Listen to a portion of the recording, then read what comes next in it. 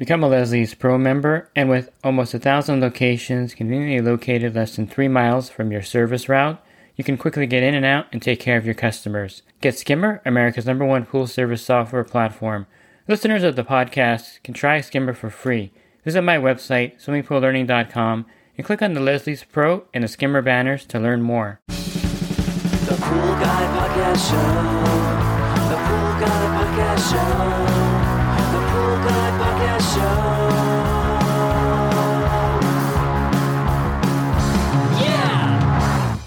Hi, welcome to the Pool Guy Podcast Show. In this episode, I'm going to talk to you a little bit about taxes, being self-employed, deductions, everything that you're going to need to know when you file your taxes. And I'm not a CPA, but I have a lot of practical experience with income taxes and being self-employed.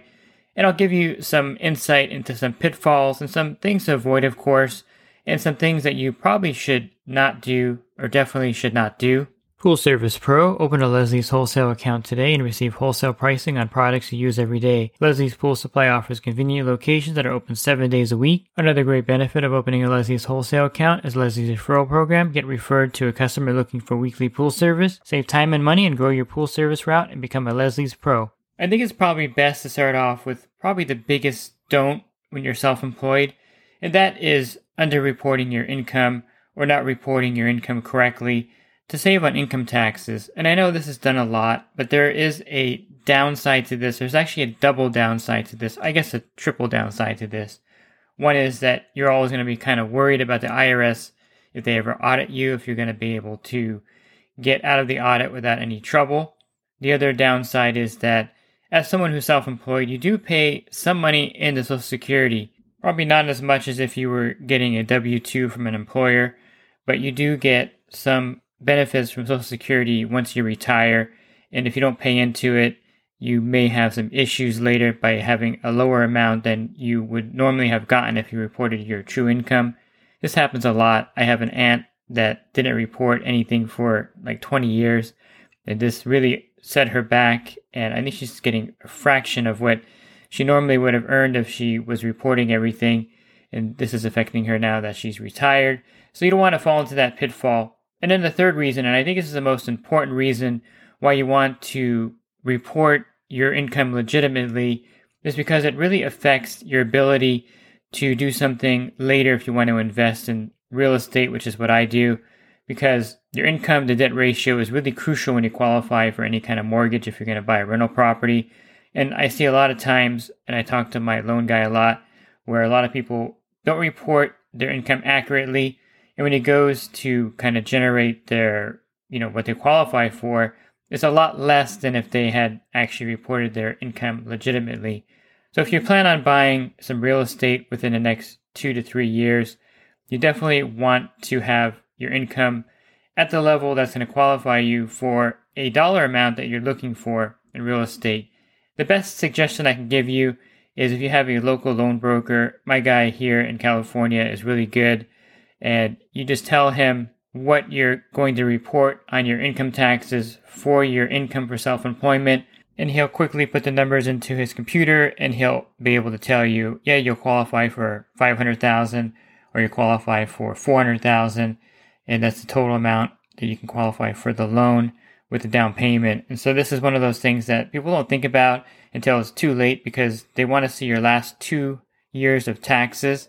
And if 1 year you reported really low, and I'm talking about your net, so they don't look at the gross. I mean, if you gross $250,000 and you have tons of deductions and employees and you only net $50,000, that's the number they're looking at. And by the way, you can't get away with making false income tax statements anymore and sending them to the lender. Back in the 90s and in 2008, when all the things were crashing, this is what happened a lot. They would send in a tax return that was falsified. They went on the computer and they did whatever with it, or printed a whole new tax return that was fake. But there's something called the IRS transcript. And so on the IRS website, you can actually order a transcript of your taxes, or the lender can order one or have you get one for them. And the IRS transcript is the tax return that you filed. So there's no way you can make a fake one and get away with it like in the old days when people were doing that. So just a little side note that the IRS transcript is what the bank is going to be looking at. and not your tax returns or anything that you may want to generate to get that loan. And so it's really tight now because 2008, there was a lot of this going on, and the market, of course, crashed, and the lenders lost a lot of money, and the government bailed everyone out, and it's a big mess. So that's something that you should be aware of. And I don't mean that when you talk to a lender or someone who's going to pre-qualify you, that you're lying about your income. You're not boosting it up over what you're making. What I'm saying is that there's a lot of deductions you could take in business, and if you gross 100,000, you can probably bring that number down to like 60 or 50, and then you would just take less deductions that year so that your income is higher. You're going to pay more income tax, of course, but you want to have as much net income as possible to qualify for that mortgage. And every dollar does count.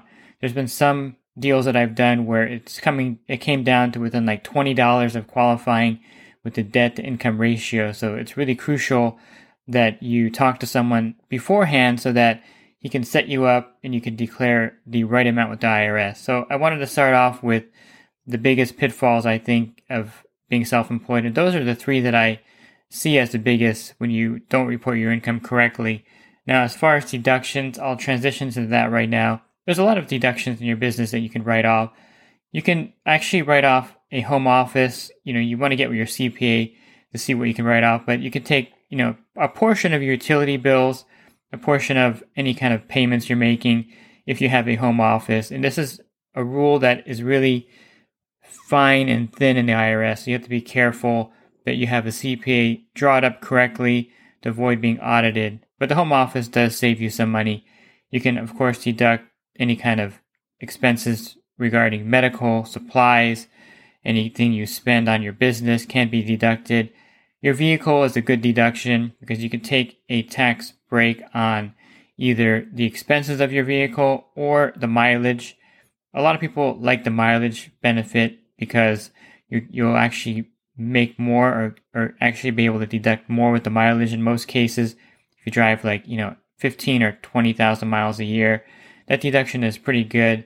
They give you, every year the IRS gives you X amount per mile that you can deduct. So if you drove 20,000 miles, for example, the IRS deduction is 65.5 cents per mile. You can deduct 13,000 and some change on your taxes, which is a significant amount of money. That's been creeping up every year, the mileage deduction. I think when I first started taking that deduction, it was around 30 something cents, and it keeps going higher because, of course, fuel costs are much higher in inflation. So that's a good deduction. Your expenses may be more if you have a truck payment. If you can deduct that portion of it. But it's one of those things where you have to talk to your CPA about what's better, because once you start one form of deduction on your vehicle, you can't switch back to the other one. So if you start with the mileage deduction, you can't switch to the expense deduction.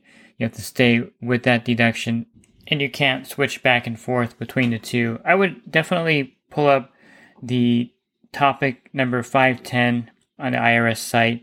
Again, that's topic number 510. It's the business use of a car. And this gives you a really good explanation of what the IRS will take as far as depreciation, record keeping, and all of that. So you definitely want to look that up and read it for yourself so that you get an idea of what the IRS is looking for when you're taking your vehicle deduction. And it's important to be informed. Even so, if you have a good CPA, you want to also know what would be better for yourself. You could probably calculate it yourself, the expense deduction or the mileage deduction, but you definitely want to take advantage of that deduction. And if you fail to do that, that's a pretty big mistake, and you can save a lot of money on your taxes with that. As far as supplies and equipment, there's some things that you can put in there. Of course, anything that you purchase for your business should be deductible, and you just have to itemize everything. And of course, keep all your receipts and keep everything in a folder in case anything happens. The good news is if you're a C Corp or an S Corp or an LLC, corporations actually get audited a lot less than individual tax returns or individual businesses. So the corporation, if you are incorporated, does give you an added layer of protection. But of course, you have fees for the corporation, and you have to file personal taxes and your corporate taxes, which adds up to more costs when you file taxes. And it's one of those things where, what's the better way to do it? I always think that forming an LLC or corporation is probably the better way to run your business. It keeps things clean. It gives you a little bit of protection for liability, not as much as you would think, but it also will give you that layer of protection from the IRS. And as a corporation, you have a lot more leeway in your deductions than as an individual.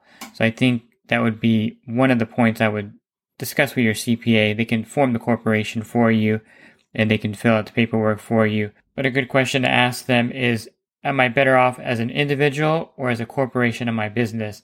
And I personally am incorporated, and I think it's something that you should consider for a lot of different reasons. But one reason is that, again, corporations don't get audited as much, and they get some more added tax breaks or benefits. Something that you would want to talk to your CPA about also, if your spouse does a lot of work for you in your business, it might be a good idea to form a corporation and then put her on payroll or him on payroll, and that way they'll get a W-2, and this also helps with their Social Security being built up. This is if you want to do that, of course. This is optional, I think, in a lot of cases, but it also benefits your corporation because you are deducting all the money going towards your spouse, or if you have maybe a relative working for you.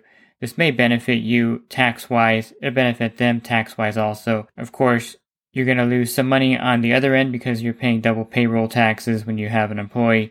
And so also calculate that into your expense as far as should you convert your spouse or a relative who's helping you in your business to an employee as your business accountant.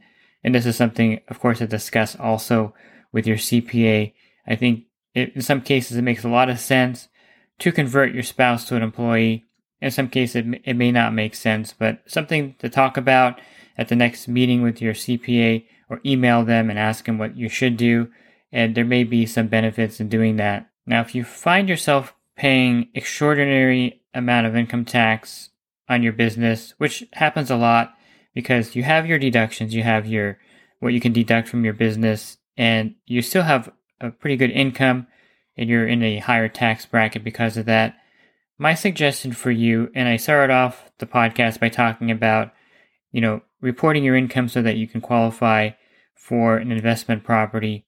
And I think real estate is a great way to reduce your tax liability. You have a lot of benefits with writing off your real estate expenses. You can write off the mortgage, the property tax, any kind of association if you buy a property in an HOA, which I recommend you don't buy a property in an HOA. It's a lot of headache and trouble. You can write off depreciation on that property. The IRS gives you a 22-year depreciation schedule. Every year you can write off what the property is going down in value at because it's getting older. In reality, we all know that real estate is actually going up every year, but the IRS still allows you to deduct the depreciation on that property. You can deduct anything you do to that property. If you put a new HVAC system in and it costs $8,000, you'll take that $8,000 and break it up over, 15 or 20 years on your taxes. If you want to, paint the house or do something like that, you could deduct all the costs associated with painting that rental property, and that would be a deduction that tax year. Some items will be deducted over a longer period of time, like if you do cement work or the HVAC system, like I mentioned, it'll be depreciated on your taxes over a longer period of time. But a lot of things are instant, like your gardening service or any kind of repairs you're doing that are smaller. And this really helps offset your income tremendously. If you read the book, The Millionaire Next Door, you're going to read about the whas and the pahs, and people with high income, but they don't have any deductions and they're paying the IRS tons of money. And then you're going to read about the other group that has rental properties and other kind of things they can deduct. And you'll see that their tax burden is a lot lower than those that don't have any deduction. So I really recommend real estate as a good way to invest your money, because on the other end of it, you are buying properties that are increasing in equity over the course of 20 years. That house should be worth more than what you paid for it. Plus you have the rental income coming in from those rental properties. And then once the mortgage is paid off, if you have two of these and you're getting, let's just say you're getting, $2,500 each on each one, you're going to have an income of $5,000 minus some expenses, of course, that are associated with the house besides the mortgage. So you'll have a pretty good income coming in when you retire. Plus you'll have an asset that you could sell if you need to and cash out and get a substantial amount of money. And then on the end that I'm talking about here, you'll get a lot of great tax benefits or tax breaks that will offset the income taxes that you're paying to the IRS because of the deductions you can make with the rental properties. Now, with the rental properties, the same thing I mentioned at the beginning, you can't fudge with the IRS. There's been cases where they've actually knocked on the door and asked the tenant how much rent they pay. A lot of times you're getting the rent paid through Zelle or through an app like that, and that's also recorded. Expenses, you can try to pad them if you want, but I would say that's not a good idea. You just want to deduct what you pay for, just like anything else, and you don't want to pad things because you're going to get a really good tax benefit anyway, and there's no need to pad it by a few $1,000s. It's just not worth the headache and the trouble it may cause you later. But overall, I think real estate is a great way to save money on your income tax, and then on the other end, it's going to give you some more money for retirement, and you have an asset that's growing and that you put money into that's not losing money, because if you have money in the bank, the rate of inflation, I guess it's low now, like 4%, but in reality, that inflation number is not accurate because you don't really calculate it the way it should be calculated, and any cash you have in the bank, you're actually losing about 8 or 10% every year if you don't invest it somewhere. And I'll end by saying, and this is the crucial part, is that you want to get a CPA that's very familiar with businesses, business owners, and a lot of them aren't taking new clients. Mine's not taking any new clients because he's totally booked up. The IRS is so complicated that it takes him forever to do just one tax return. Mine's pretty complicated because I have a lot of different things going in there. And so he's not taking new clients. But if you can find a CPA that is an expert in small business, he can really guide you and help you. I pay an extremely high amount of money to my CPA every year. By the way, you can deduct that on your taxes. And I think the good CPAs will charge you a lot of money, and it's definitely worth paying more money for someone who can maximize your deductions, maximize your investment savings. All of this really will help you at the end. And so to me, it doesn't really matter that I'm paying my CPA more than I would pay other CPAs. He's saving me a lot more money on the other end of things. And so don't look at the payment to a CPA as something that's painful, and you want to get the best one you can find, and look at it as part of your investment in your business. If the CPA can save you an extra $10,000 on income taxes, and he charges X amount more than the other CPAs in the area, it's definitely worth it. I think they refer to that as penny wise and pound foolish. By trying to nickel and dime and save money, you actually lose money on the other end. And if you're looking for other podcasts, you can find them on my website, swimmingpoollearning.com. I have over 1,300 podcasts you can listen to. Just click on the podcast icon there. That'll take you to the site. And if you're interested in the coaching program that I run, you can learn more about it by going to poolguycoaching.com. Thanks for listening to this podcast. Have a great rest of your week, and God bless. Real quick, if you're not using pool service software, try Skimmer free for 30 days at getskimmer.com/poolguy. Again, that's getskimmer.com/poolguy. Skimmer, everything you need to run your pool service business all in one app.